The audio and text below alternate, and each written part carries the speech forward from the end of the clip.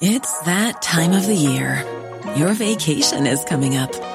You can already hear the beach waves, feel the warm breeze, relax, and think about work.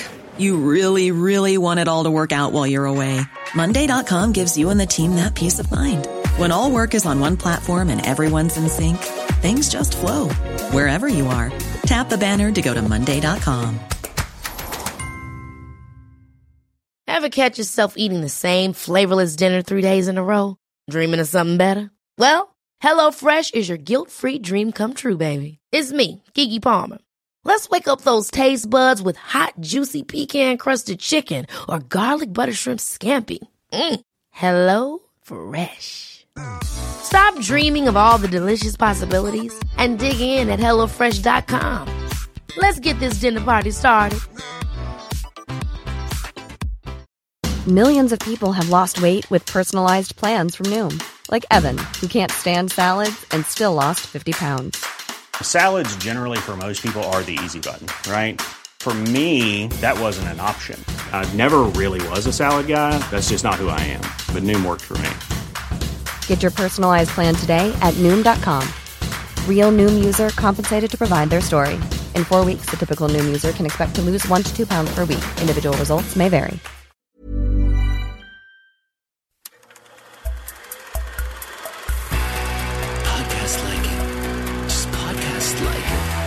Podcast like it's 1999. Podcast like it. You want a podcast like it? Podcast like it's 1999. Podcast like it. Just podcast like it. Podcast like it's 1999. Podcast like it. You want a podcast like it? 1999. Hello and welcome to Freaky Friday here on Podcast Like It's 1999. I'm one of your hosts. I don't remember where we're from. I'm one of your hosts, Kenny Neibart. I'm Phil Isco. And with us today is Genevieve Koski from Vulture.com, one of the co-hosts of the Next Picture Show podcast. It's cinema podcast, much like this one. And an incredible guest that has agreed to come on and talk to us about an incredible episode of Freaks and Geeks. So thank you for joining us. I'm excited to be here. Thanks for having me. I'm very excited to have you here, but also, you had the pleasure of interviewing Paul Feig, if I'm not mistaken, for AV Club a couple years ago. I did. Yes. We did a walkthrough of every episode of Freaks and Geeks. So we could not have asked for a better guest. That interview spanned about 6 months. Oh wow! Okay. we were able to cover about half of the episodes, and then Paul just got so exhausted that he kind of disappeared for a while before. Sure.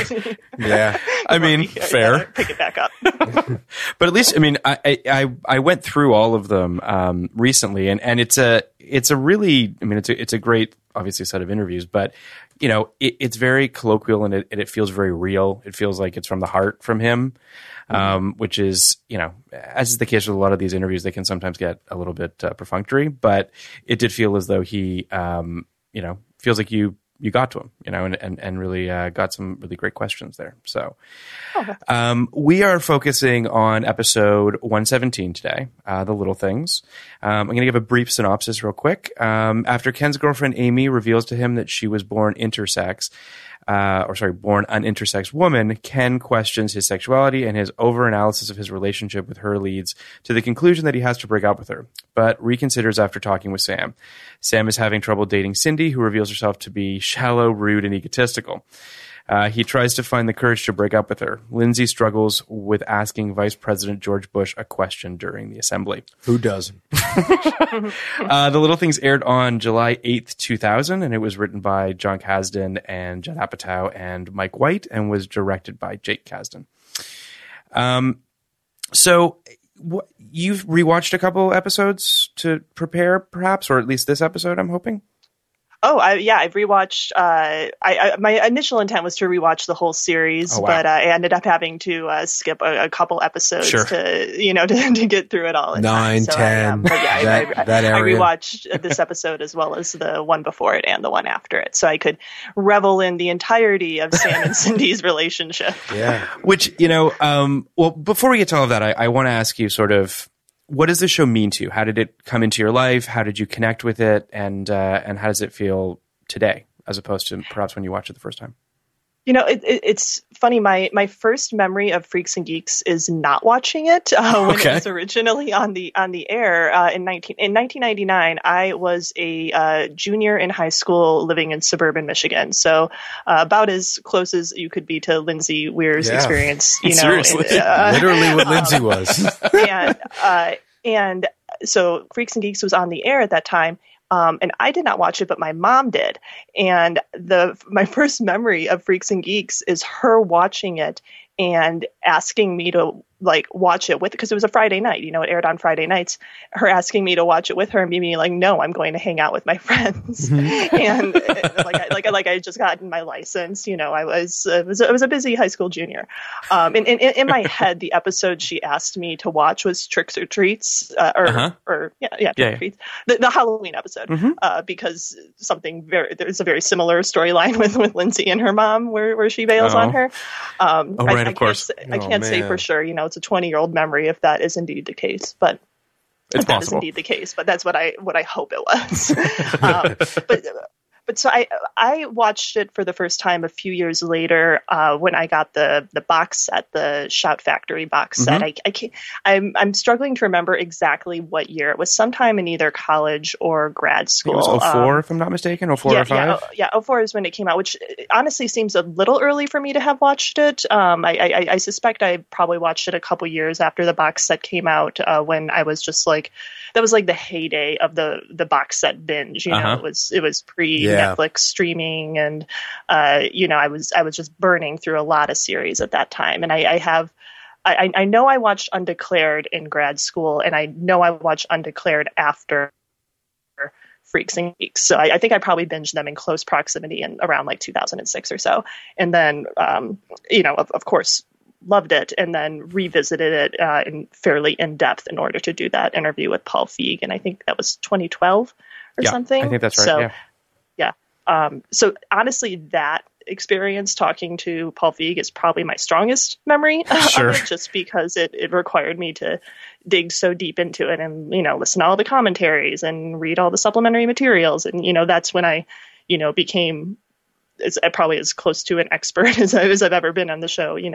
My memories have significantly faded since then, but that was the height of my Freaks and Geeks awareness. It's quite the height to be able to talk with the creator about this tremendous television show. Yeah, and we hope this is another little peek in your Freaks and Geeks experience. I mean, talking with a couple of geeks.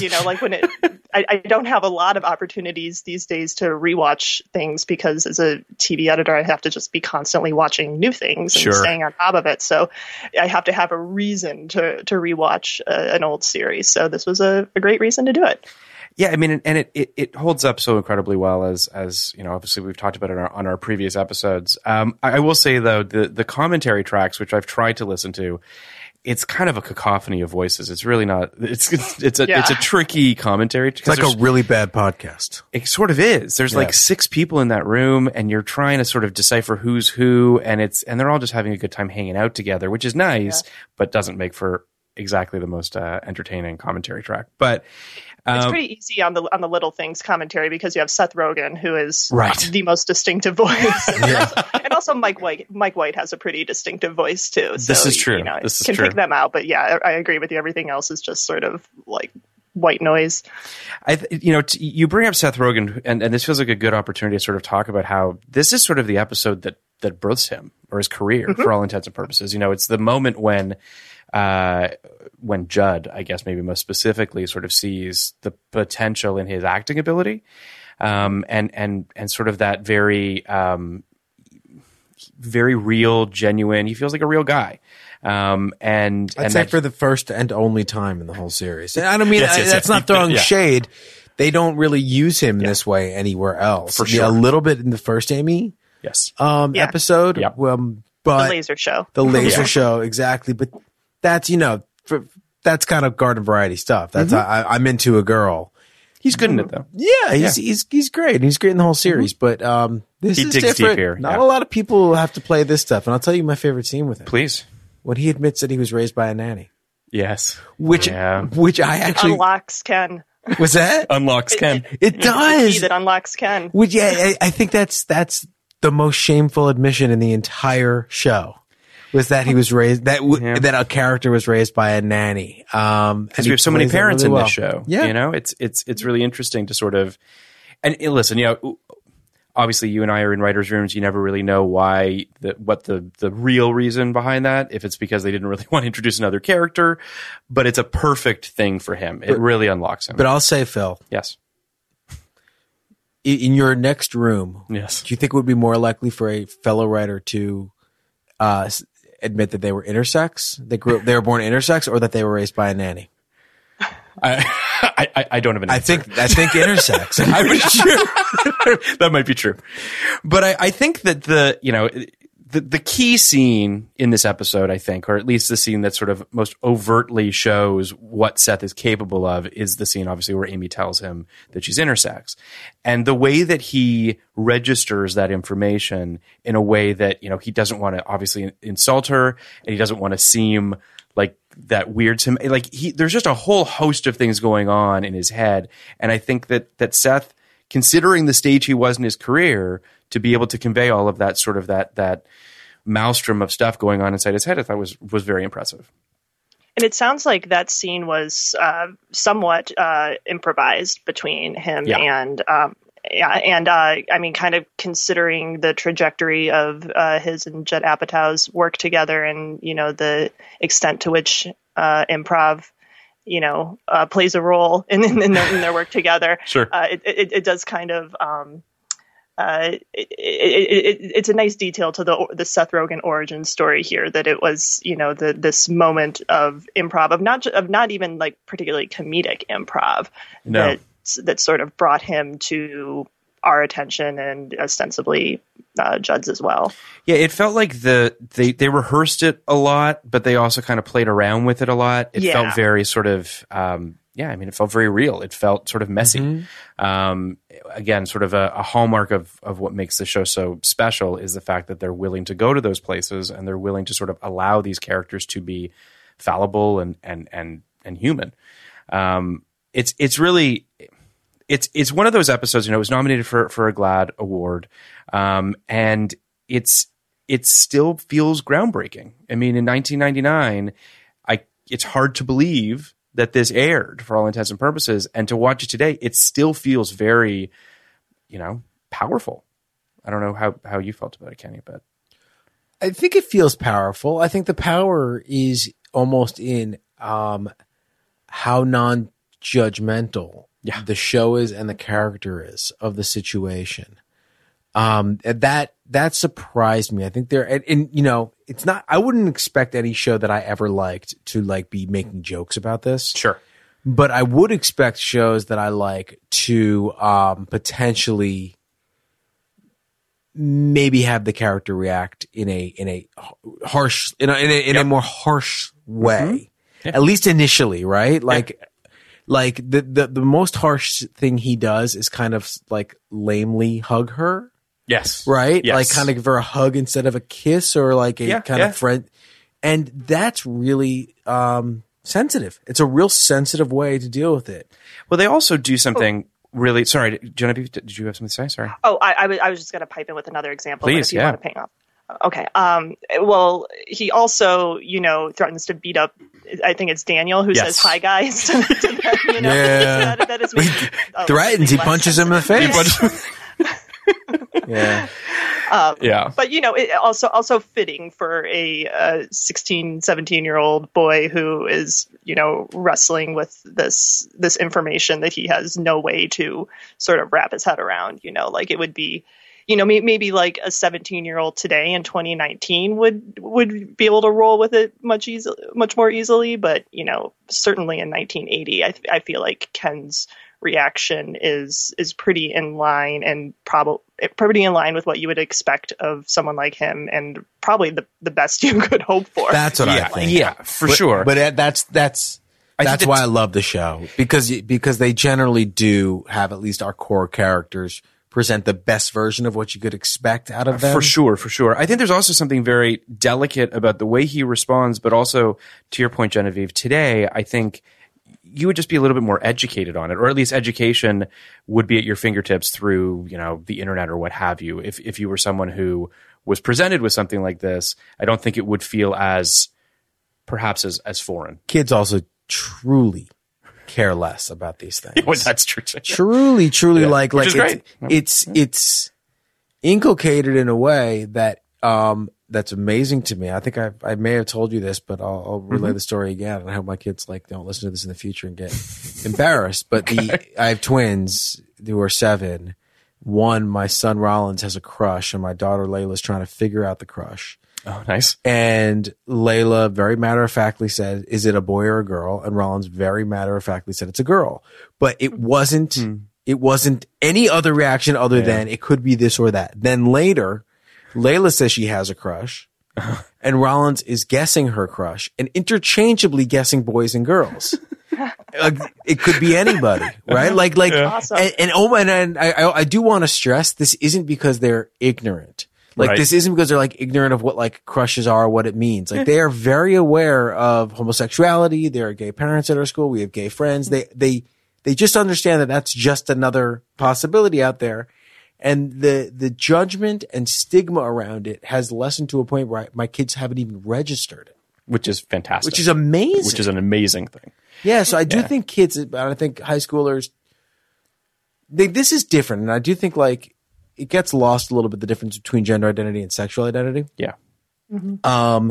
So this is sexual identity. This is not, I'm sorry. This is gender. This is gender identity, not sexual preference. Mm-hmm. So I do think that there's a little different thing going on there. There's still some stigma attached with intersex issues and trans issues and things about the way people present themselves versus the body they were born with. Sure. But I do think that stigma's dying, and which is great to see. Particularly within the last 2-3 years. I mean, I think that they, if there are quote unquote jokes to be had within this storyline, it's on the Ken thinking he might be gay side of things, and sort of him trying to kind of process that, specifically by listening to David Bowie. Gay music, yeah, of course. And disco. Everybody knows.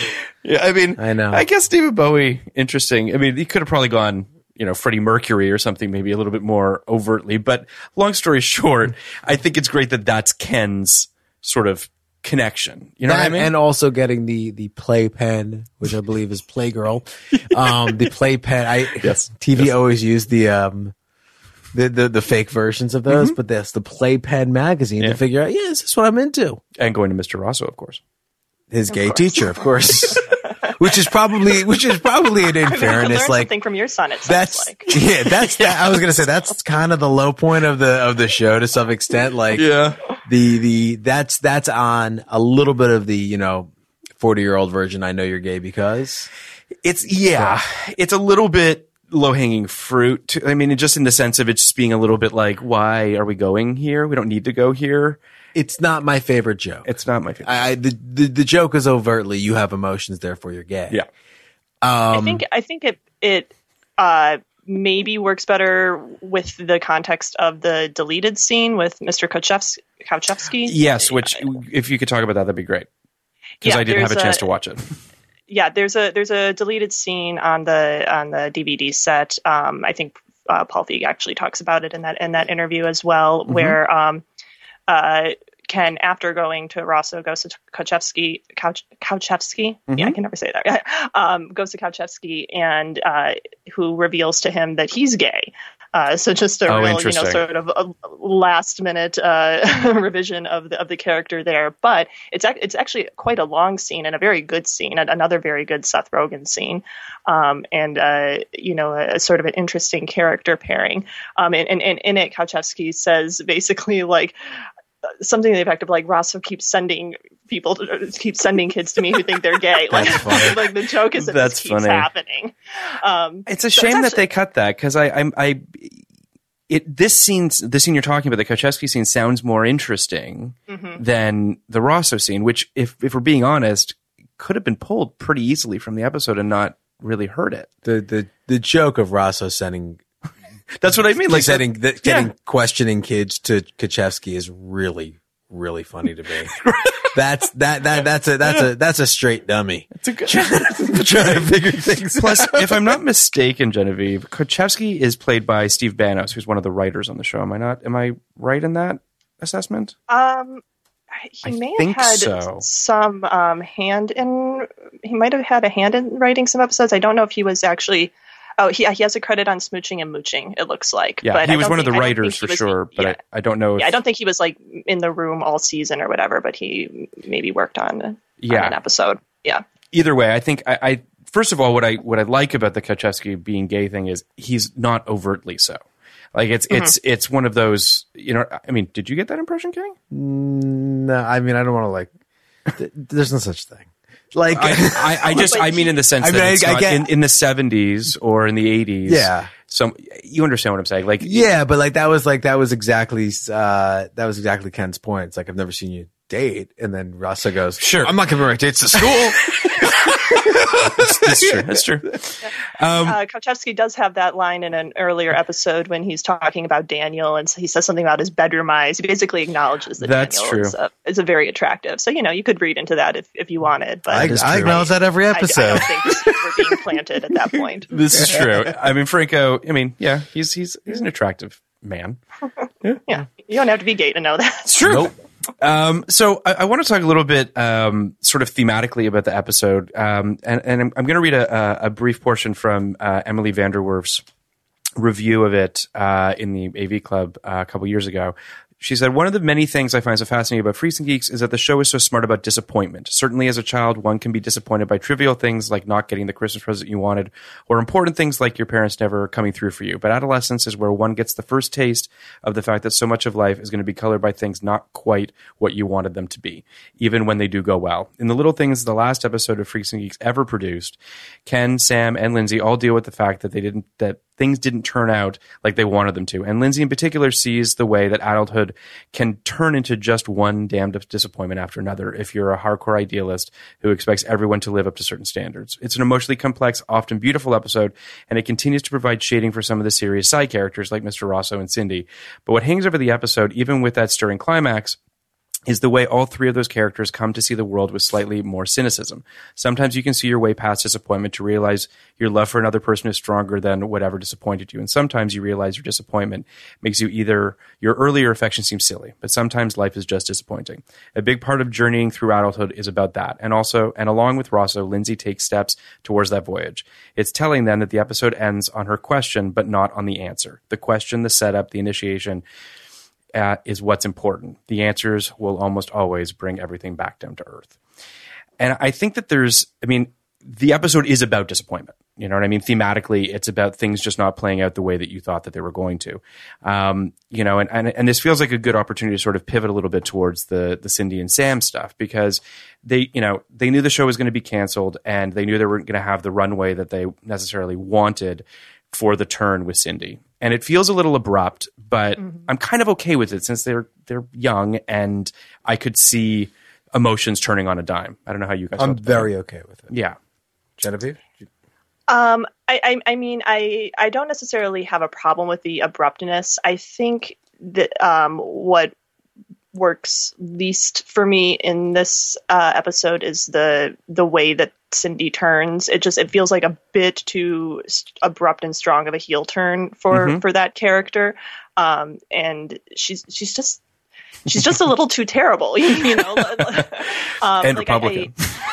Like it's obviously we're obviously seeing it through Sam's eyes, you know, and like we could assume that there's maybe some heightening happening there through his perception, but like, this is someone that he presumably had long phone conversations with for a long time before they started dating. That was sort of like what led her to think he's a nice guy. And I suppose that could have just been her talking at him, and him saying, because that seems kind of what their dynamic is. But like it feels weird that she becomes so horrible so fast.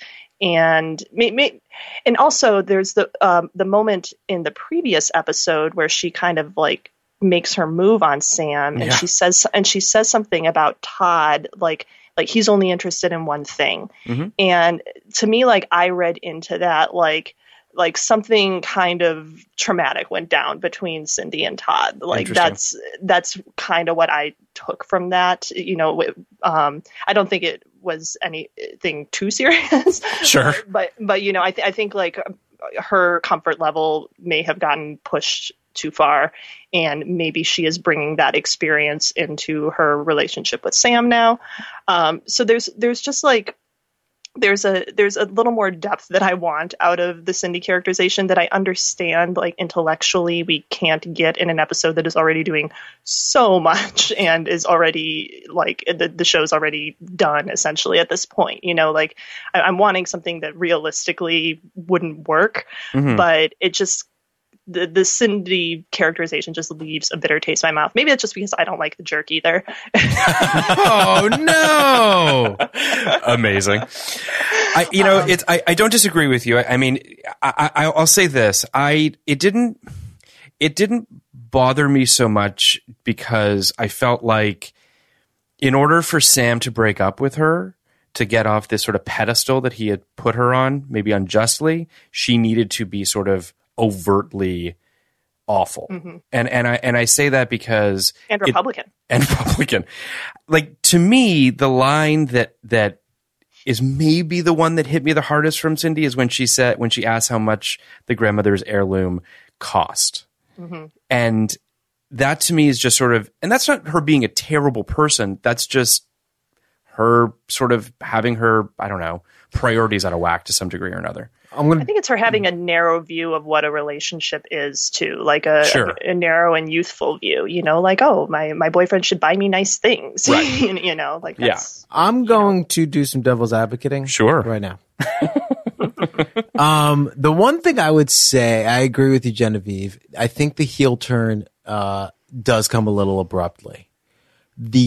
My argument in favor of it is not, it's not that it needs to be so harsh, but we actually don't see Cindy that often in her own group, on her own terms, in her own kind of in her own territory.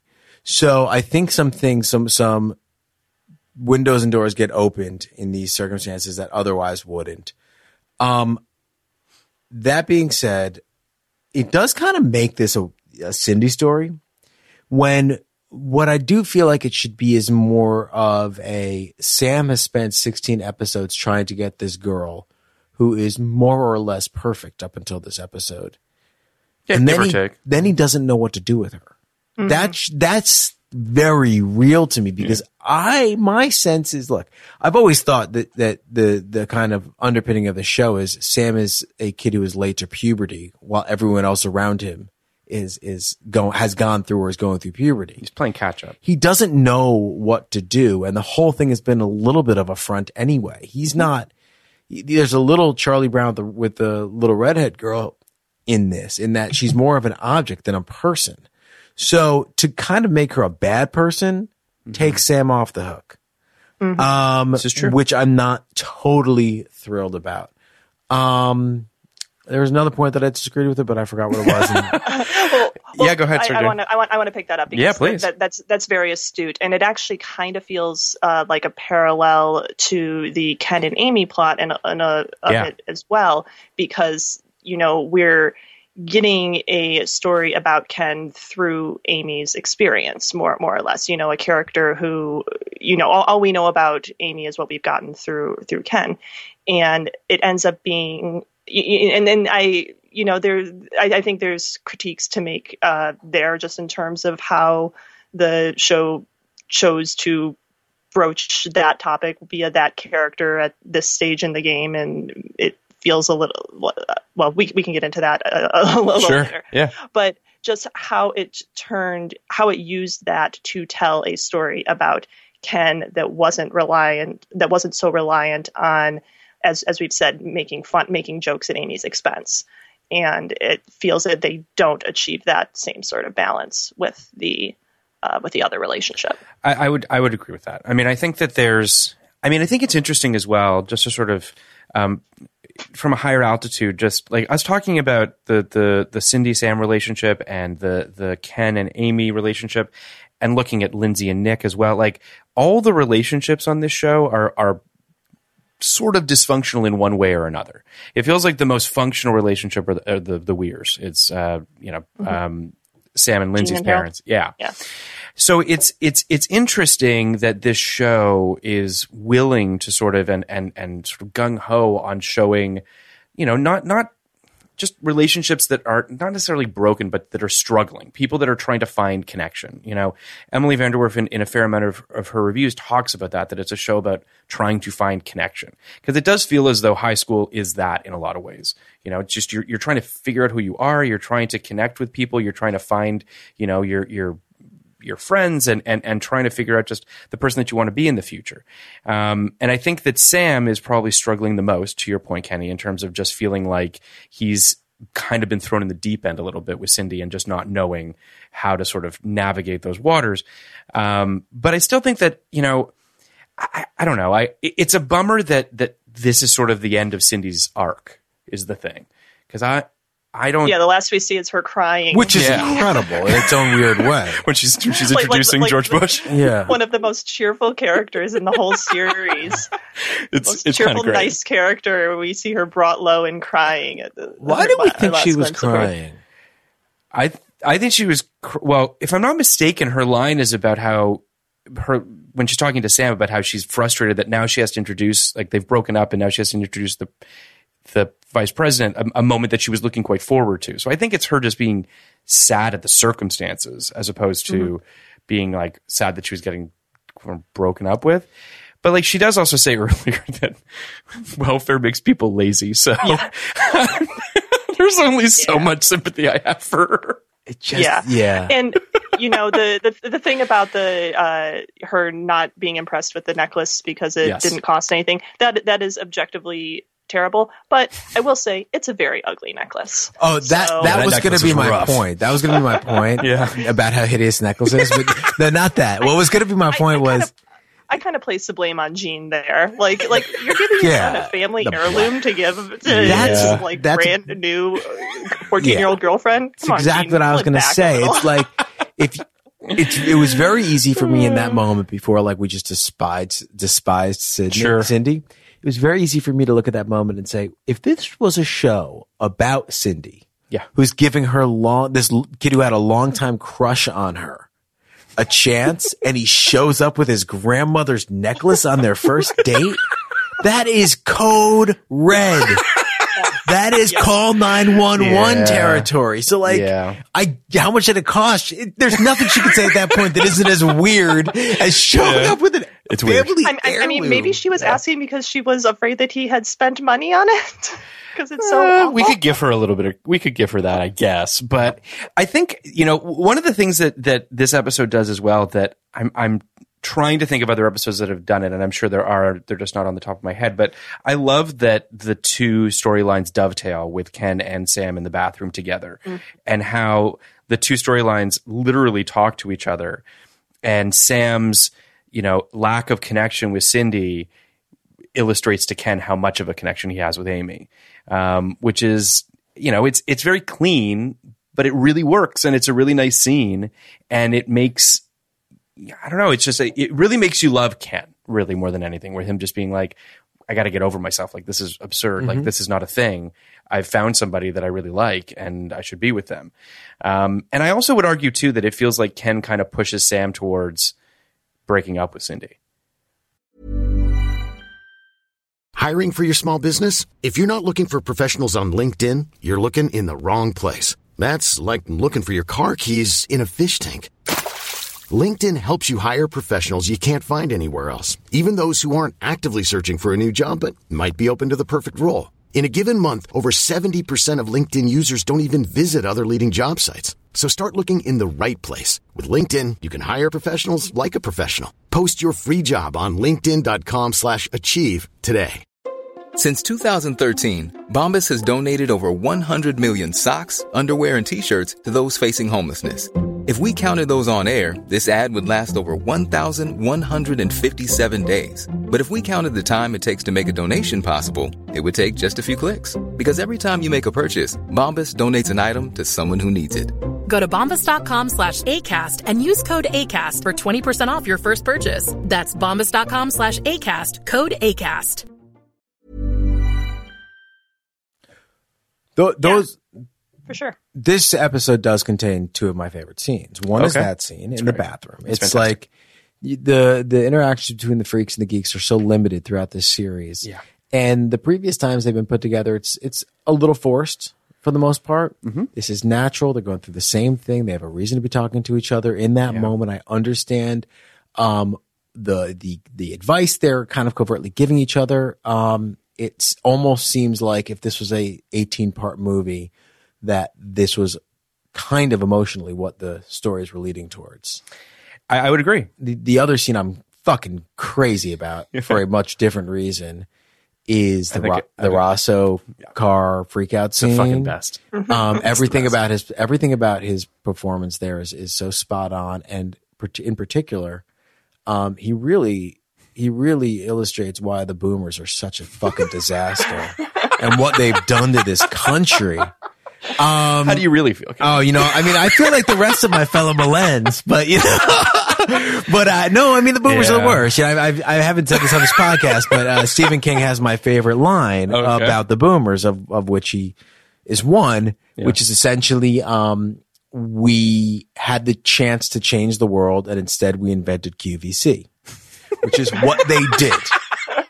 Right? So I think that Rosso was kind of saying the same thing, but he also said something that was like so upsetting, which was, about them protesting the war at Berkeley, and then they went and ended it when they felt like it. Mm-hmm. Like all those protests, 15, 20 years of Vietnam protest meant nothing. It really upsets me about what we're going through. Now, that being said, I do think all the marches have had a positive impact. I do think they've had a palpable impact. I agree. I think that scene is, it's fantastic for a myriad of reasons. It feels like it's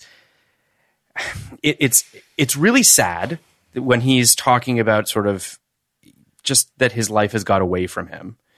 And then to see him, and I hate saying the term selling out, but when he's all cleaned up at the end, you can't help but feel like he's relinquished something, that he's sort of resigned himself to something, which is, a bummer of a place to leave Rosso in series, but it also feels very real.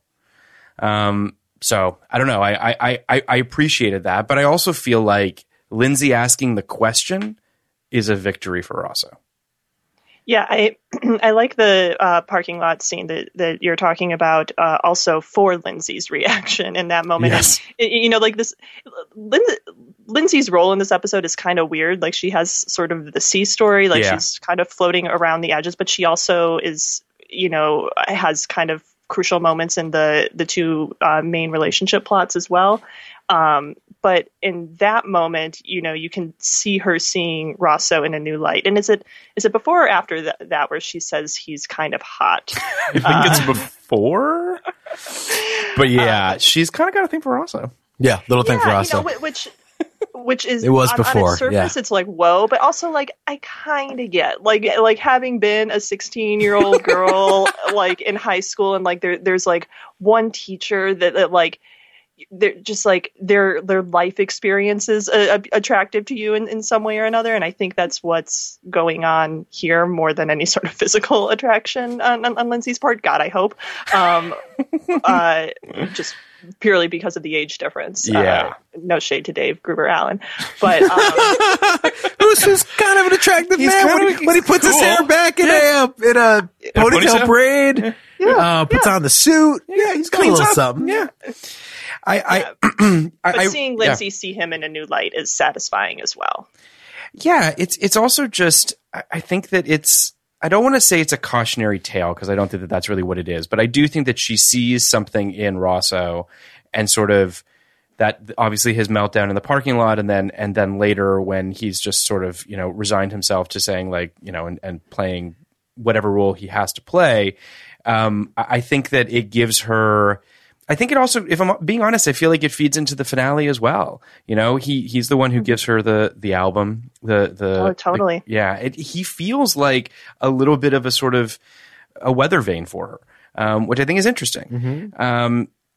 So for someone who has been, I don't want to say a punchline because I think he's much more than that, but has been sort of every time she's in his office or having a conversation with him, it does feel a little bit like she's rolling her eyes, even if she's not. So it's great for him to become a fully fledged person for her, which I think is really cool. And that's just such a familiar moment as like as a teenager or adolescent, like when you realize that a teacher or a parent or whatever is a real person. Like that is sort of a universal moment of your it's like a universal empathetic experience, realizing that the experience extends outside of your own world, No, for sure. It's also like when you see a teacher outside school and you're just like, wait a second, they have lives. It's like it's a whole like your head cracks open. I want to just sort of pivot back a little bit to Sam and Cindy real quick because I do feel like there is more at play here than just Sam feels like she's not that Cindy's not who he thought she was. I think there's also this. He's sort of being pulled away from the geeks, and he's sitting at the table with the jocks and the cheerleaders. He looks so small at that table. Everyone just looks like they're like, 10 years older than him. And you can just see a kid who's he's just very uneasy. And admittedly, I think at times, he's played a little bit sort of pricklier than maybe they wanted it to feel, because it really just feels like a kid who's just sort of in uncharted waters and he doesn't really know what to do and he's scared. He's got obviously he's got Bill and Neil. They're his life raft, and now all of a sudden he's being pulled into a world of people that he doesn't really have anything in common with. They're not even being mean to him. They're not really. It's just a weird situation. Yeah. It's just someone he's hanging out with people that he just doesn't have a connection with, and I think there's also a little bit of annoyance at himself. I mean, I don't want to say I'll say this, that I've been in situations, or at least in high school, there were certainly situations where I found myself falling for people just based on proximity or the way that they looked, and then you get to meet them, you get to talk with them, and they're just not who you thought they were, and that can be disappointing and a little bit frustrating. So I sort of understand that. But it's well done. Excuse me. I really love, to go back to Rosso, I really love him arm twisting Lindsay into asking Bush the question because she doesn't even really want to do it. No. Which I think is also interesting. Yeah. Like he is the kind of wind beneath her wings. He is.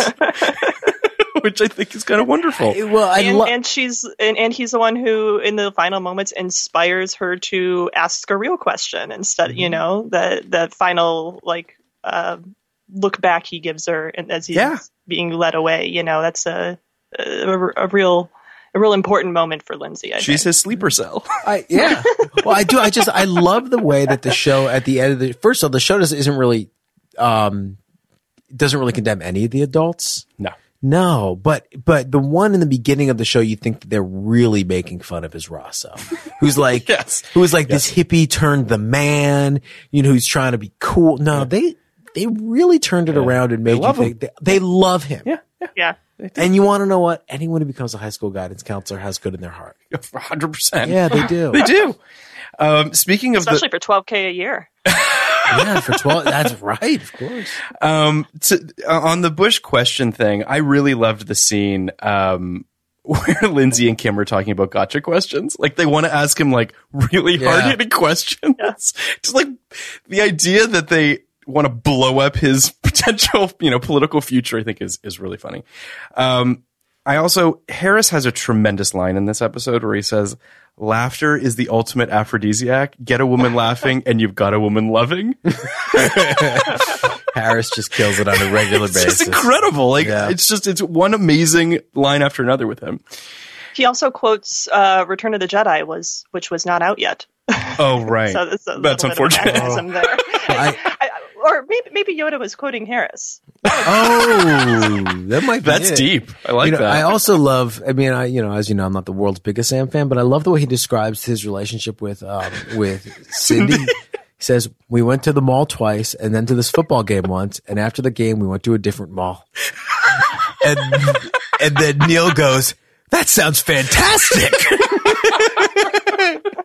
There is something truly sad about Neil being, outside the window, watching all of these people pairing off, and him just being like, "Just someone, please."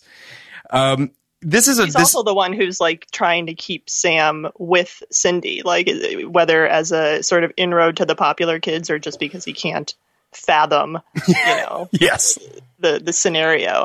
Whereas I think Bill just, wants Sam to come back to their lunch table. But yeah, Bill just wants his friend back. There's sort of an interesting parallel there with the scene where Ken tells Daniel and Nick about Amy, about her having a gun in a holster. Which, going back to our previous discussion about them not really making jokes, that might be one, but it's fairly benign. That one's not so bad. That's just That does lead into the scene where. The scene you're talking about, where it's the three guys and they're all and he's sort of dancing around it. Yeah, and this is a super nitpicky thing, but I found the geography of the way it was shot quite confusing. We never had a wide shot that actually sort of explained the geography of where everybody was. So their eye lines and where they were looking, it was a oddly blocked scene. So I don't want to say it took me out of it, but it just made me it made my head hurt a little bit when I was trying to figure out like where everybody was. As I said, nitpicky and stupid, but it was just a thing that I noticed. I think that the "Hey guys" thing is also kind of funny. But we're laughing at Ken's expense, not right. Hers. It's yes, not exactly. my favorite way into it, just because it's a little clunky. It's clunky. Yeah. That's not really a Daniel thing to say. He wasn't saying, he didn't mean it like that. But even just, of course not. And even just, "Hey guys," it's like he's not so boring and basic. So it was obviously just a means to an end. Yeah. And they didn't. A character way more likely to say "Hey guys." Yeah. First of all, the most likely is Lindsay. Sure. Secondly, 100%. Then Nick. We don't want to get him punched in the face because that's like, that's like. Oh, yeah. It would be punching down, even though he'd be literally punching up. But you got to punch Franco. I get it. Like, in order to not hate Ken, you got to punch the alpha. But like, still, I think it's amazing that Daniel's the alpha.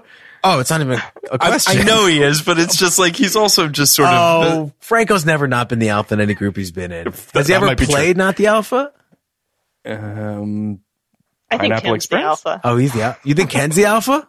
We've been hanging out in different wolf packs.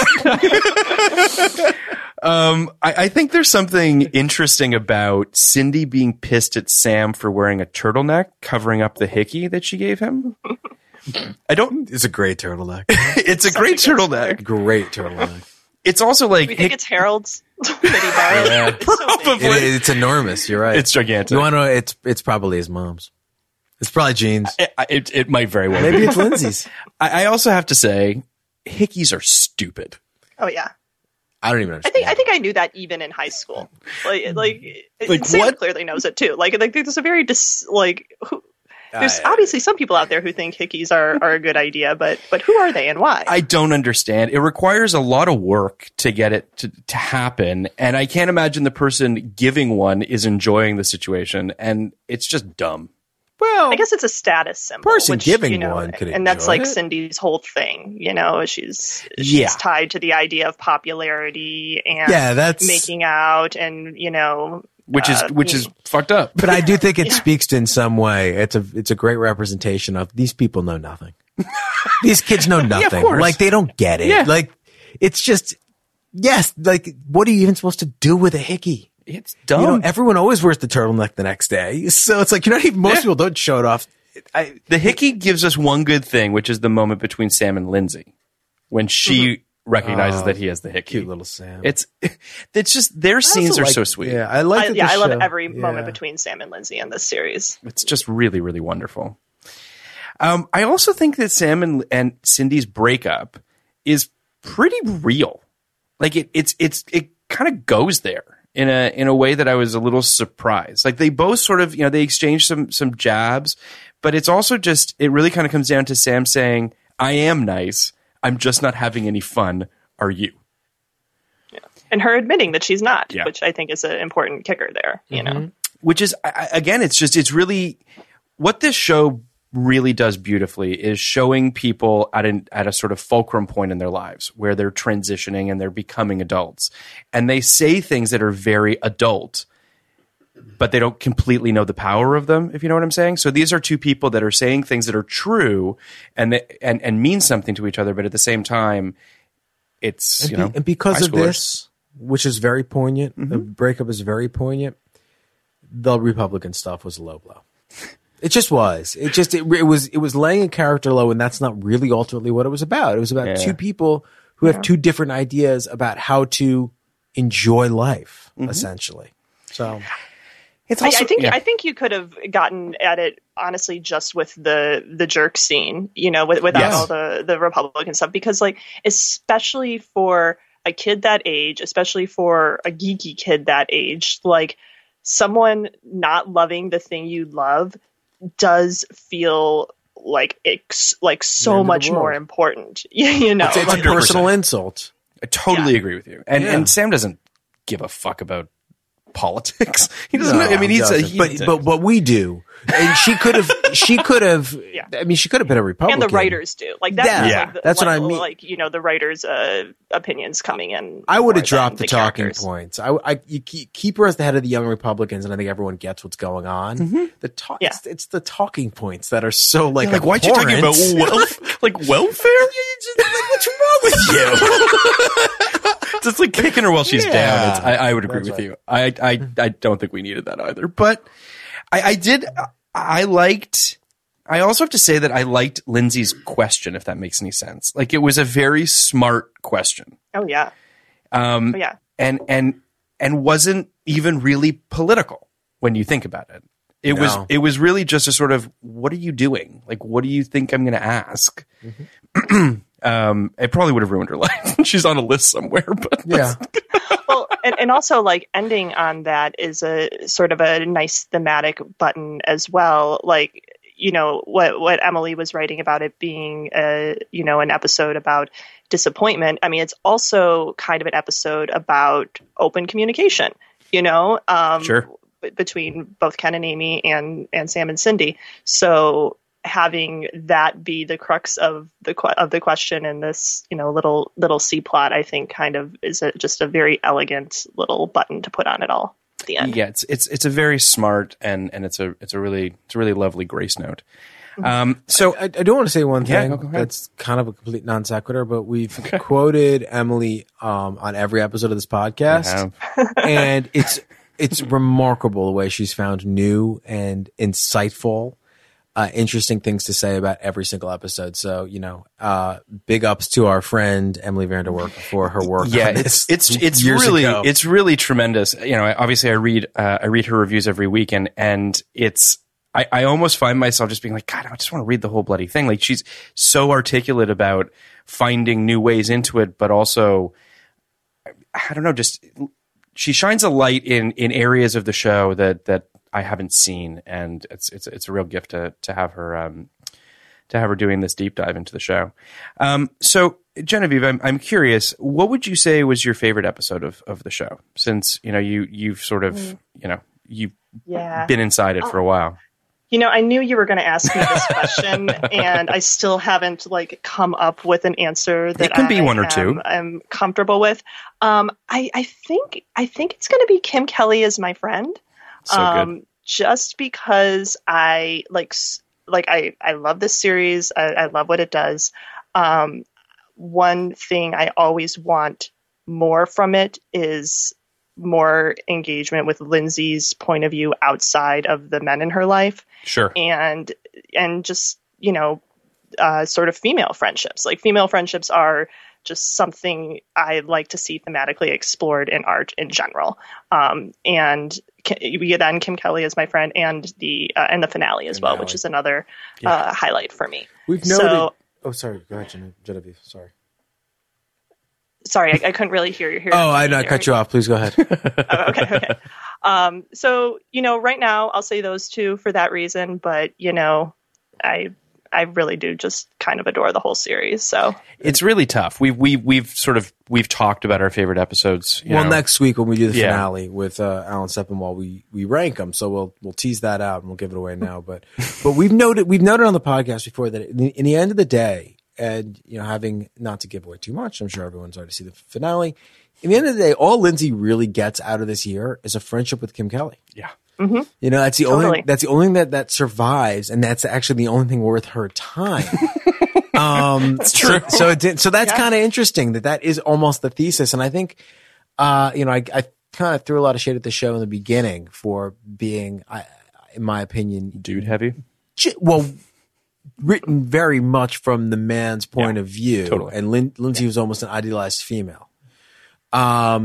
In terms of what a guy thinks he wants in a girl, and she was less a character, more of a kind of a representation of that. But that definitely changed as the episodes wear on, and it's no better illustrated than her relationship with Kim. It's and that much more disheartening that the episode never aired on television. I know.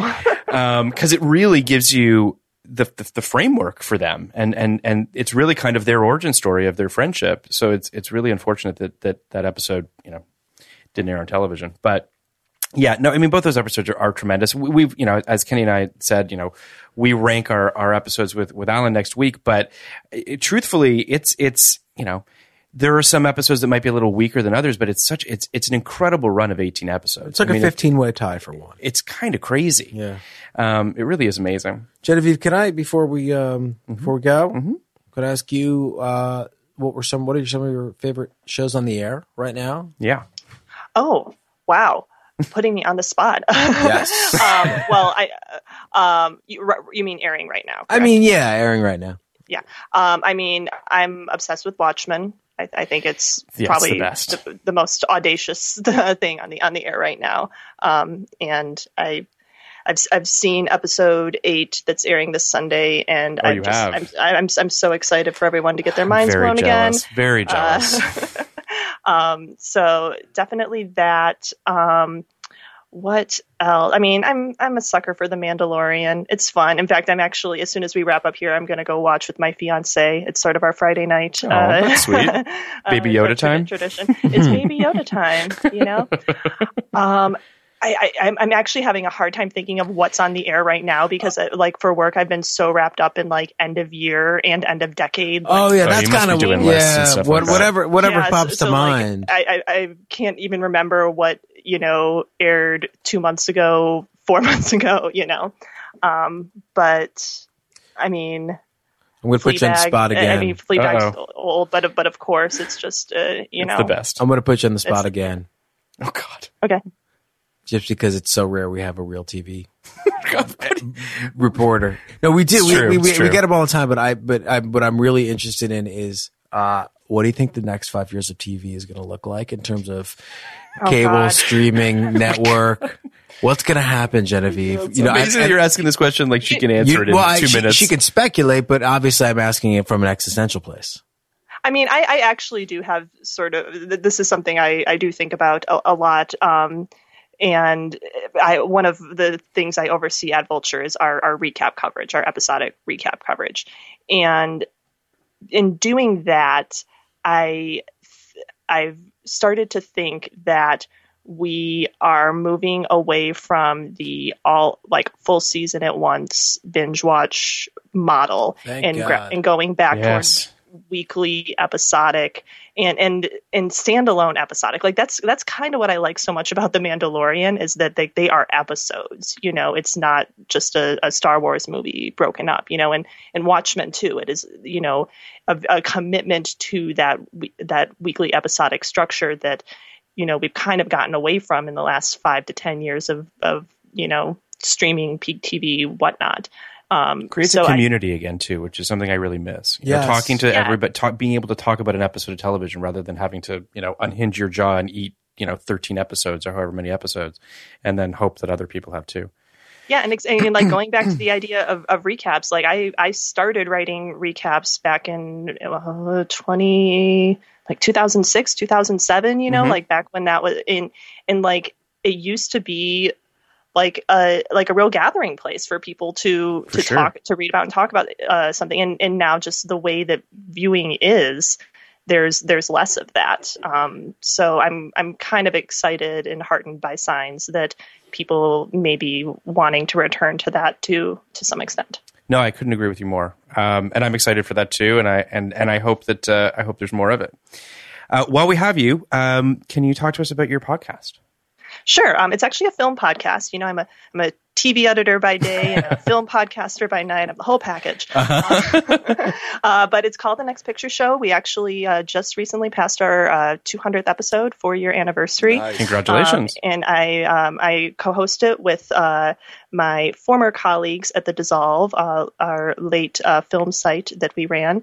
It was a great site. Film sites. Yeah, it was a fantastic site. Thank you. So we kind of spun this podcast out of our old Movie of the Week feature that we did there.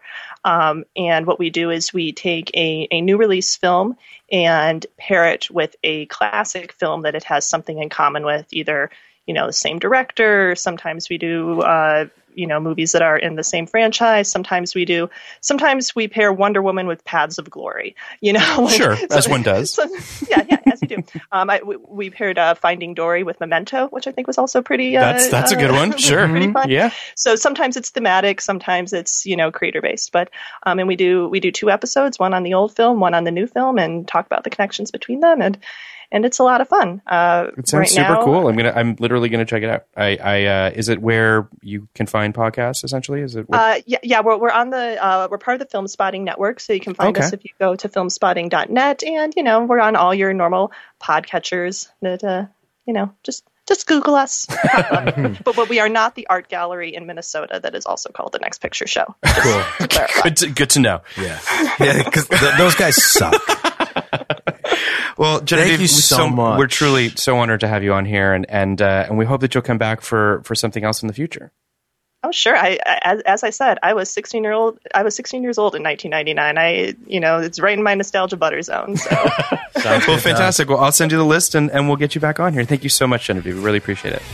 Great, of course. Thank you. Thanks. Bye. Podcast like it's 1999. Podcast like it. You want a podcast like it's 1999.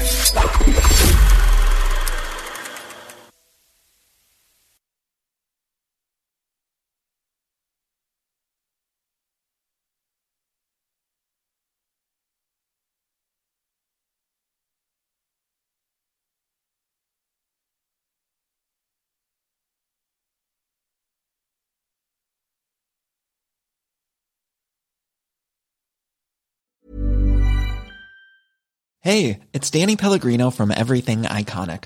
Ready to upgrade your style game without blowing your budget? Check out Quince. They've got all the good stuff, shirts and polos, activewear, and fine leather goods, all at 50 to 80% less than other high-end brands. And the best part?